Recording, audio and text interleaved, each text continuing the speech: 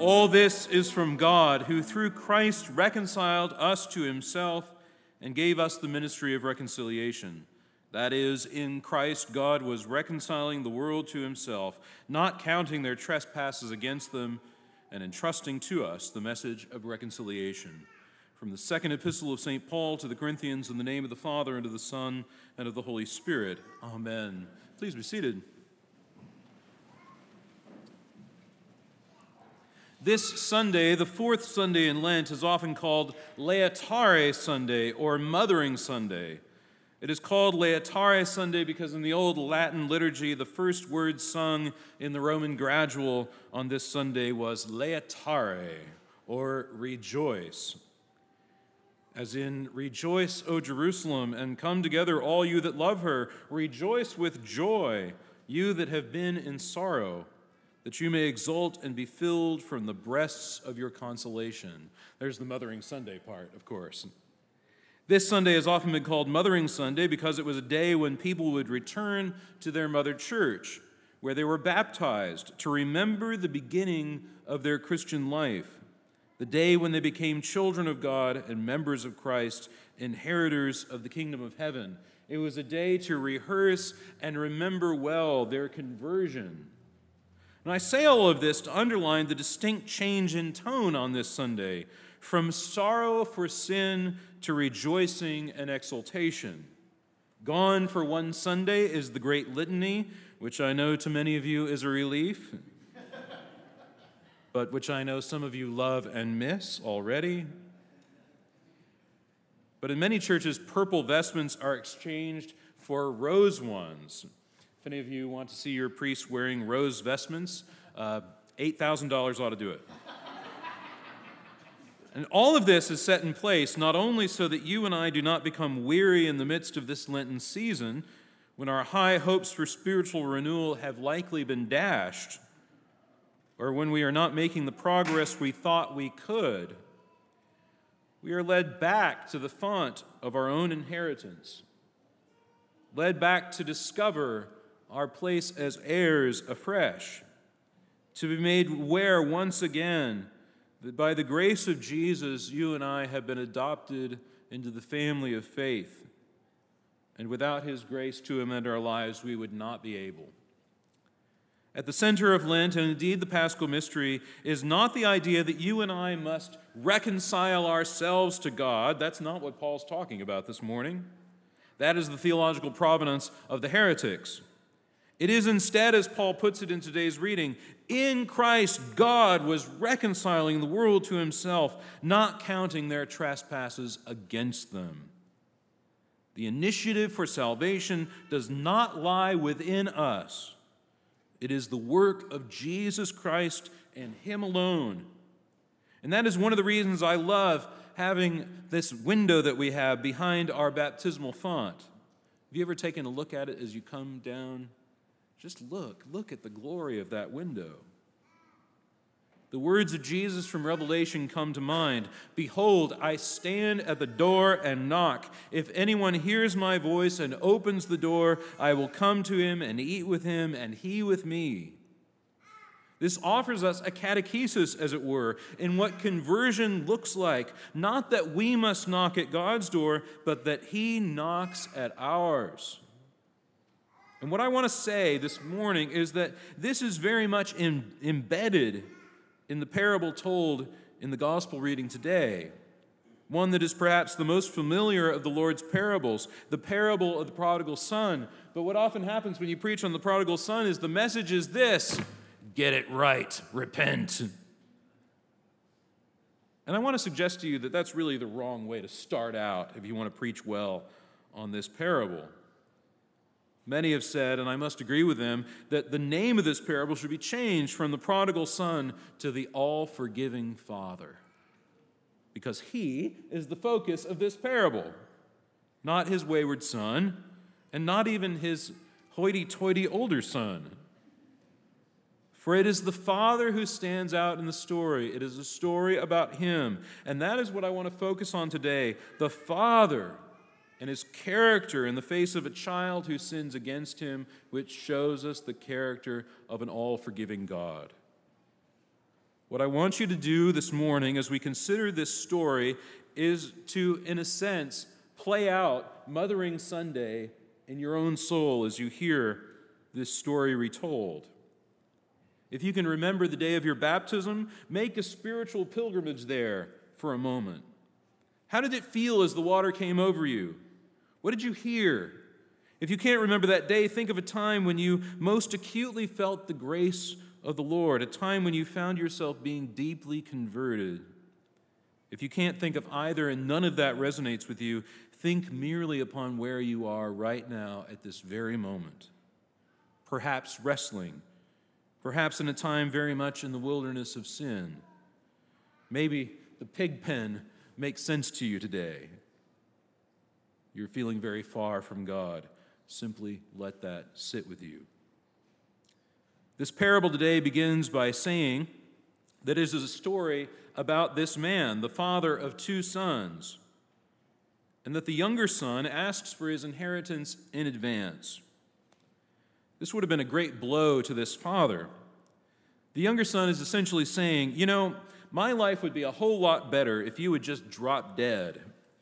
So give me my money and I'll be on my way. I hope none of you fathers have ever have that happen to you. Perhaps some of you have. I've known men in my parishes who have faced this exact thing. A son storming off in anger and not coming back, who remains deeply estranged. It's a curse that is not easily lifted. It's an offense not only against a father, but against God's perfect law. The son has done the exact opposite thing of honoring his father. For a Jew hearing this story, and that is who is hearing this story, Jesus is telling this parable in the midst of those who accuse him for merely being around tax collectors and prostitutes and other sinners. This story would have shocked them deeply. The father is apparently still able-bodied, but it was the children in those days who had to make provision for their parents' retirement. And this son simply asks for his part, which would have been about 10% of the whole, maybe a little bit more, maybe a little bit less. And when the text says that the father divided his living between them, there are a few possibilities. Conservatively, it would have meant simply that each of the sons will receive a portion of the income from the family ranch, and the father would receive nothing, living as a ward of the older son, essentially pushed into an early retirement. More dramatically, and I think more likely, it could mean that the father liquidates his possessions, with the older son buying a smaller portion from the father so that the father could pay the younger son off in cash. In fact, I think this is what happens. It's what accounts for all of this huge sum of money going with the son out into the wilderness. So let me just go through that once again. The father essentially becomes poor without possession. He becomes dispossessed. And the older son, in order to make way for his brother to get cash, buys the younger brother's part from him and pays him off. This helps illumine why the older son was so deeply disturbed by the younger son's return and by the way that the father treats him. The younger son desires to become merely a servant, a slave of the family ranch, another mouth to feed, another drain on the son's wealth. But more about that later. The next part of the story is very familiar to us. The younger son runs out of money. He goes into a far country. He lives, as some translations say, riotously or dissolutely. He spends all of his money on loose living. And he winds up, during a time of famine, living in a pig pen. For a Jewish boy, that is to say, he has reached rock bottom. I love what J.K. Rowling said about hitting rock bottom. She wrote the first Harry Potter book in a cafe while she was living in her car with her two children. She says this: "Rock bottom became the solid foundation on which I built my life." Maybe you've had a similar day. What I think we can see in this story is that the son becomes aware that he doesn't have anything apart from the father and his love. That even though the father has nothing now, not legally anyway, the father's merciful love is better than living with pigs. And Jesus uses this simple simple phrase, when he came to himself. When he came to himself. The Son's sobriety about himself begins with an honest reflection upon what he has become, who he has become, but also an honest reflection about who he is and who he has always been. I loved what Hans Boersma said here last Sunday, about sin as a kind of forgetfulness and the need that we have for remembrance. The Son, for a good long time, before he even left home, forgot who he was, and he needed simply to remember. Now, let me interject here that in Lent, we begin by remembering. Remembering what? That we are dust, and to dust we shall return. We have to sit with that for a long time. It needs to become clear to us just who we are, so that later we can remember greater things, namely the redemption that is ours, so that we do not forget it. The whole of Lent, in fact, culminates in the Easter Vigil, which sits in hours upon hours of remembrance of God's saving deeds. And so, remembering all of this, remembering all that his Father had done for him and all that he might do in the future, the Son heads home. His remembrance directs his future action. And while he is at yet a distance, what happens? The Father sees him. The Father has been waiting, watching, sitting on the front porch in hopefulness and in expectation. We can only imagine his prayers. We can imagine his daily distress. He has been written off as an old fool, and yet he cannot let go of his Son.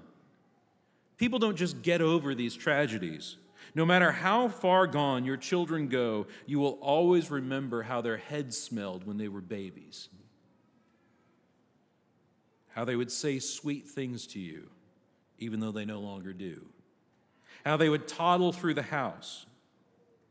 And so all you can do is wait and hope. At the end of the day, the Father is either going to see his Son come over the horizon walking, or he's going to come over the horizon in a box. The first brings rejoicing and exultation. The other brings mourning, and there's nothing you can do about it. But note this. The Father is not one who has chased after his Son. He doesn't violate his deepest freedoms. He does not even show anger or distress.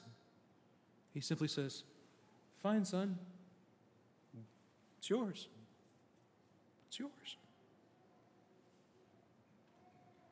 But he has already made up in his mind and in his heart to forgive this boy. He's already done it. See the love of our Heavenly Father. He endows us with every good gift, and when we squander it, when we forget him, he waits patiently. And yet it is not the return of this Son which brings about the Father's mercy. He already had that. It is not the return that brings about this rejoicing in the Father. The Father had already bottled it all up and was ready for this very moment.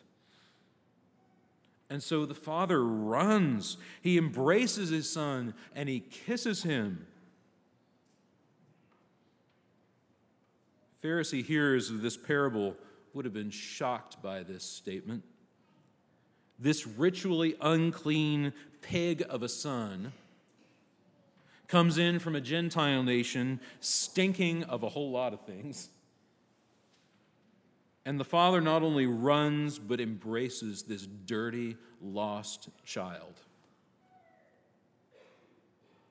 This story for Christians became one of the prime narratives of how we understand what God has done for us. The Son is reconciled to the Father not by ritual purity, but by familial bond. Restored through the repentance of the Son, not only made possible by the already forgiveness of the Father. Note what the Son says here. "Father, I've sinned against heaven and before you. I am no longer worthy to be called your son. So first he has this confession. He has not only sinned against the Father, but has sinned against heaven. He's sinned against God himself. He has dishonored this great gift of a loving Father. He has wished his own father dead. He has left his father without possession. And the son simply says, I am no longer worthy to be called your son. This term worthy is the Greek word axios. It's the term used for the saints in the Greek church. It's even used for God himself. And this is where things take a turn. The Father, having already forgiven his Son, shows us that he has already done one more thing. He's determined to honor his Son because he is a son. The Father calls for a festal robe, for his signet ring, the power and the sign of his authority, and for shoes to be brought and put on his Son, for him to be clothed not as a servant of the house, but as an heir, as a prince. The image we should have in our minds is that of a guy with mud on his face and dirt on his brow and sweat all over him, a guy who stinks to high heaven. And he's put in a festal robe.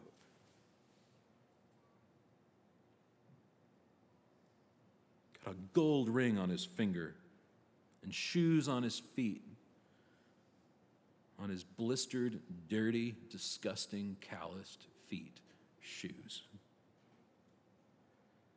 And the old man calls for the fatted calf, one kept for a very special occasion. Who knows what it would be, but the Father knew. And we find out later why he does this. He says, it was fitting. It was fitting, he said, to make merry and be glad, for this your brother was dead and is alive. He was lost and is found. This word for fitting is normally used in Greek like this: the king is visiting.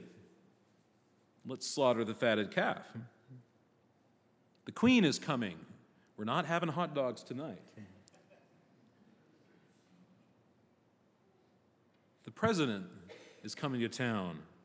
Let's roll out the red carpet. It's fitting to do so. That's what fitting means. It's about equanimity. It's about equity. In short, the manner of reception fits the dignity of the visitor. Linguistically, this term denotes that there is a kind of equity which is demanded, which is ethically responsible to give. This son doesn't deserve jack. He himself says he is unworthy to be called a son. But that is precisely what happens. He is restored, and better than that, the Father calls for these things without even the right to do so. I actually think this. I think the Father doesn't even own the fatted calf anymore. He doesn't own the robe. He doesn't own the signet ring. That's all his older sons.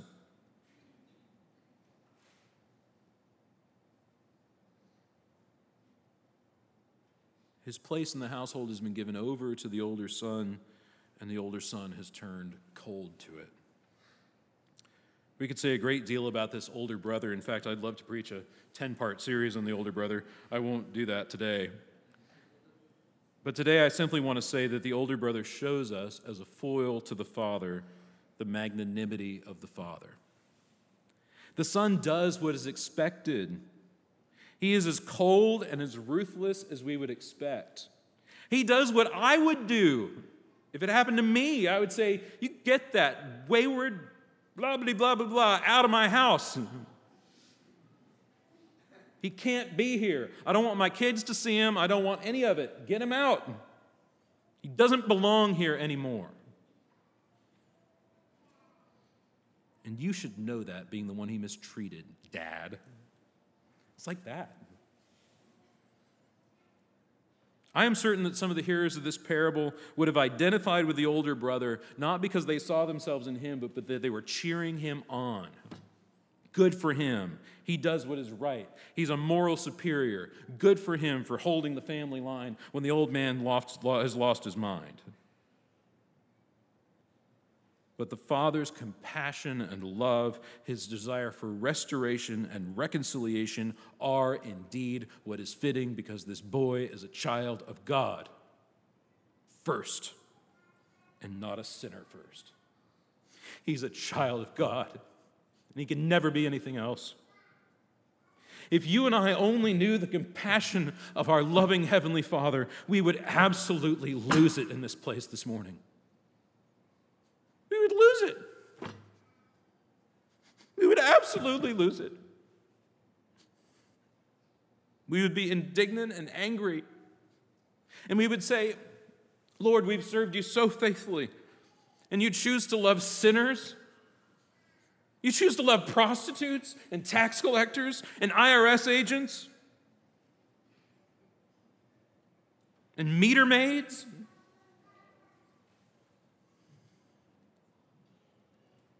You chose to love the guy who sleeps on our stoop? It's not right. We might also say, I'm not worthy. It's not right. You can't love me that much. It's not right. Don't love me like that. I'm not worthy. I don't deserve it. It's not fitting. But we might, for a time, consider just what we would be today without the Lord's compassion upon us. What kind of inheritance we would have from the Father who loved us even a bit less than he does. Because here's what we see in the mystery of redemption. Here's what we will remember in the days to come, in the paschal mystery of the death and resurrection of the very Jesus who tells this story to illustrate why he is hanging around with sinners, with tax collectors, and with prostitutes. He is saying, I'm about to go as far as I possibly can, holding nothing back, reserving nothing for myself, to become absolutely poor and abject because I love you. What we see is that the cross is not about a partial solution for a problem which could be set right in some other way, but about the seeking of the most abundant and complete reconciliation possible. Not just about forgiveness of sins, but to be with God forever. When Jesus, in pain and agony, turns to that thief and says, today you will be with me in paradise, he is speaking of welcoming a son back.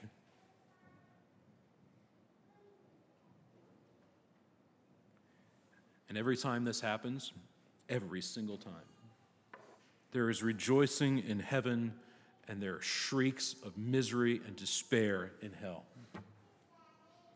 Do you know, beloved, how much Satan despises you? I mean, despises you. How much just the very vision of you being here this morning makes him insane. He sees you as a worm, unworthy to be loved, a despicable object which the Lord of all somehow inexplicably yet loves. For you to begin to see the truth of the matter is the beginning of his undoing. When you and I can see the absolute goodness of the Father, especially in the face of our own sinfulness, and how this is not opposed to the holiness or transcendence of God, we begin to be set free from the chains of sin, and we find that the life of repentance proper to the Christian is not full of mourning or of shame, but of joy and rejoicing. I mean, we should not feel shame when we repent. We should feel shame when we sin. And joy when we repent. We should not feel unworthy to be reconciled, but know ourselves simply to be this: sons and daughters of the Most High, reconciled all the same. So this morning, what needs to be said is this: with Paul, with the whole church throughout time, be reconciled to God. Whatever binds you, whatever enslaves you, whatever brings you shame, the Father's love is stronger, and it is sitting there waiting for you, actively willing you to come. Whatever keeps you far off, the Father's love can reconcile you. Whatever keeps you away, whatever keeps you feeling like nothing I ever do will be good enough, whatever keeps you feeling like I'm doing this same darn thing over and over and over again, why? Oh. Know the love of the Father. Know it and come back to it. In the name of the Father, and of the Son, and of the Holy Spirit.